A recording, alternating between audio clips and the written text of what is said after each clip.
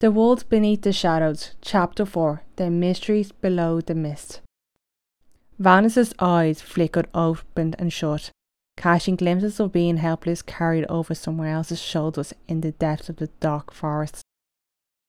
Vanna's vision was clouded and intermittent, barely relishing a growl of a creature and a piercing gaze of eyes in the forest before the darkness claimed him again. Abruptly awoken by a splash of cold water, Vanis gasped, his eyes widening as he scrambled backwards towards a tree. A muscular blond man with a hair tied back stared down at him, his expression tense. Panic set in for Vanis. His heart raced, his body ached, the taste of blood filled his mouth. Vanis noticed bandages on various wounds across his body, clean and well applied. Trembling, Vanis confronted the man. "What do you want? How did I get here?"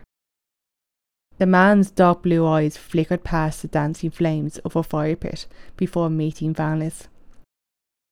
"I saw a Xanison, or so I thought, running along the cliff. We don't allow intruders here, and I shot to scare it. We didn't realise you were in its mouth until you were thrown from it, disappearing into thick mist below." Vanis leaned back heavily on the tree, his gaze fixed on the man dressed like a character from his favourite video games, clad in a black gambeson with a padded chest, and a sword next to the man. Noticing the resemblance helped Vanis relax slightly. "You know how I survived the fall?" "What is Xanison?" Vanis asked. "You survived because Olentis, the mist dragon, chose to save you, for reasons unknown to us," the man replied.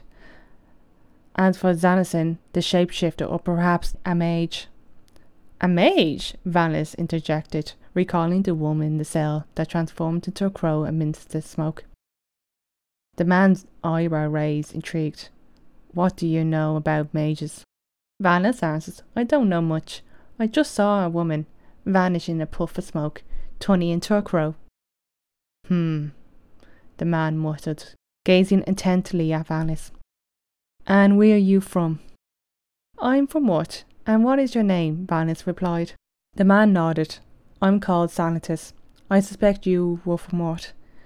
I have a proposal. If you share information about your world, what you know about ours, I can help you learn skills to survive here." Vanis hesitated. "Why should I tell you about Ut? You might attack it." Sanitas chuckled. "We can reach your world. Only the game entities here can. Your knowledge is valuable. Orders from Ut has helped us craft tools for survival. For instance," he said, lifting his sleeve to reveal a high-tech gadget. Pressing it, a light displayed an image of a map and 2 dots flickering. "Cool. I doubt I can help. I'm not very good with technology," Sanitas smirked, while staring at Vanis through the flames. "You'd be surprised what you know. I once came across a man from your world who was weak and careless, and he thought the same. But as he adapted and understood more, he helped create these amazing tools like the one I just showed you. So maybe now you won't be much use, but that doesn't mean you won't be in the future. Since Onetis, the mist dragon, saved you, I'll help you for a short term. What is your name?" "It's Vanis," he replied. Sanitas responded, "I'll bring you somewhere safer. We must rest for the night so your wounds can heal." As Sanitas spoke of bringing Vanis to safety, exhaustion overtook him. Vanis collapsed into unconsciousness. The last image in his mind was Sanitas' muck, illuminated by the fire glow. So that's the end of the chapter. So I think for these kind of chapters going forward, at the end of the chapter, I'll kind of give an author's point of view on how the story was created and any kind of inspirations I might have got, for those might be interested to know. And yeah, so in the chapter, only up to recently, I figured out who the baddie was and the plot. At this time writing this chapter, I didn't really know where the story is going. I had a few ideas, but I didn't fully know who the baddie is. And yes, who's this mystery man? He kind of reminds me of one of my characters in, one of the main characters a bit in the Swords of Forgotten Memories. A bit. You're basically listening to my first drafts. And at this time, as I was writing this, I didn't fully know where the story was going to take. All I knew was just have to give Lannis lead up to get skills so he can survive. I'm very excited to see how it develops as the story prolongs.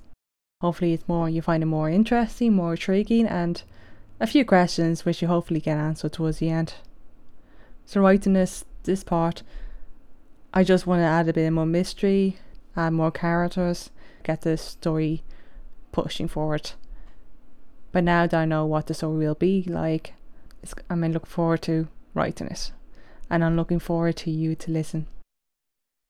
I hope you're enjoying the story so far, and if you're listening to this with there's a like button or follow, please click away, as it will help me dramatically. If you're interested to see what my novel's about, the one that I wrote, the first story that I absolutely love, and if you're liking this story so far, you would probably enjoy it. It's called Swords of the Unforgotten Marys. The link to the story should be in the script. If not, just Google search it and you'll find it. It's a fantasy novel, not lit RPG, but it's a fantasy novel. And well, because I'm writing this story, you're enjoying this, well, I wrote the other one, so it's definitely something to read. I love to get feedback. This is the reason why I'm writing this story that you listen to, is to improve my skills, improve my writing, and hopefully in time I'll get feedback and grow as an author and create even better stories. So that's why you're actually kind of listening to my first drafts. Thank you for listening. I hope you're enjoying the story so far, and I can't wait to have the next chapter published for you to listen to. Anyway, have a good day and thank you for listening.